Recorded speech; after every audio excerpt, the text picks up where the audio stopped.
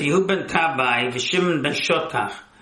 These are the next two sages, Kibul Mehem, who received the tradition from Yeshua ben Parachia and Itar Abeli. So Yehud ben Tabai Omer, Yehuda ben Tabai says, Al tas atzmecha ka'orchei adayamin.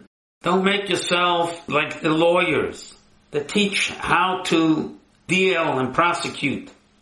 We know that if there is a judgment taking place or a court case taking place, none of the dayanim, none of the judges are permitted to speak to the prosecutor or the defendant at all. And if they do, they are not allowed to judge anymore. We're afraid that maybe, number one, they will receive a bribe.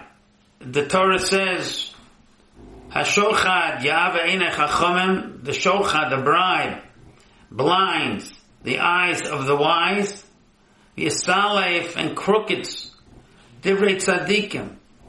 And Rashi says a very, very profound statement.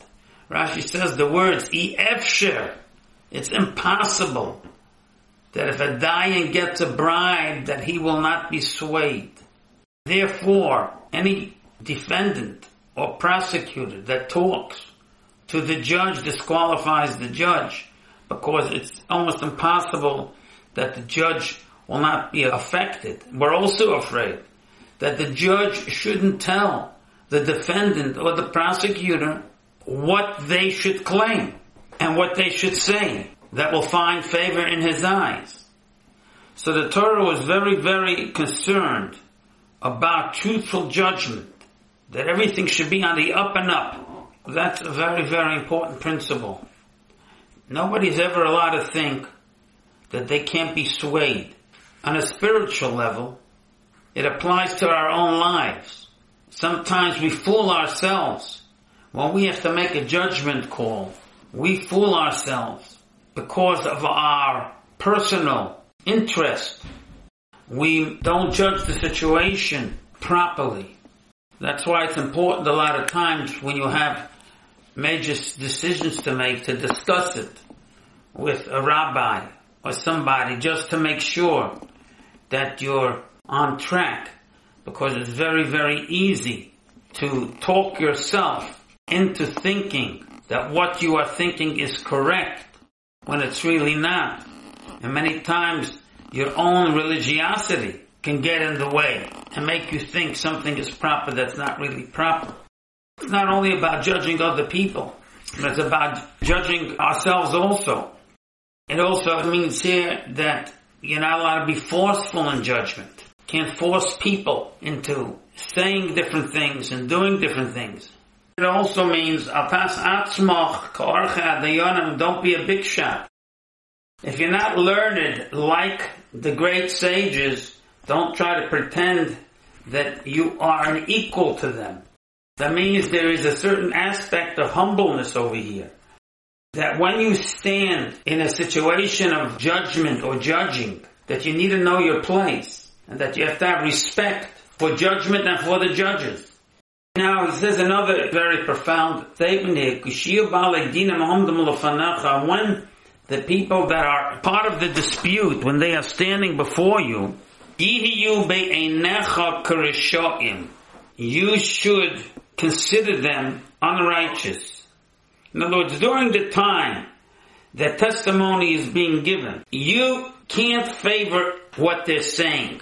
You can't have a predisposition. You can't even show a face or a smirk or a smile or an indication that you like one person's argument better than the other, because the other people will then get frightened. You have to be very, very neutral. Extremely, extremely neutral. So when you are listening to the defense and to the prosecution, you need to treat everyone exactly the same. Not only that, the reason he says, when they stand you, they should be like evil people. That means that the judge even has to suspect that they may not be saying the truth. We go to the opposite extreme. The reason that's so important, like that's really a harsh statement. I mean, you have two rabbis that come to you in judgment, and you got to look at both of them as evil.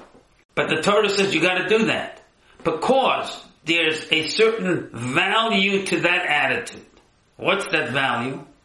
That if you are suspicious of their arguments, you will take nothing for granted, and you as the judge are going to dig and dig and dig, and you are going to put them through a very, very strong cross-examination. As long as you are suspicious of them, as long as you have an attitude, I can't trust them, you are going to consistently ask them questions. And you're going to delve in deeper and deeper and deeper. And a lot of times, through that exercise, a lot comes out that otherwise wouldn't have come out.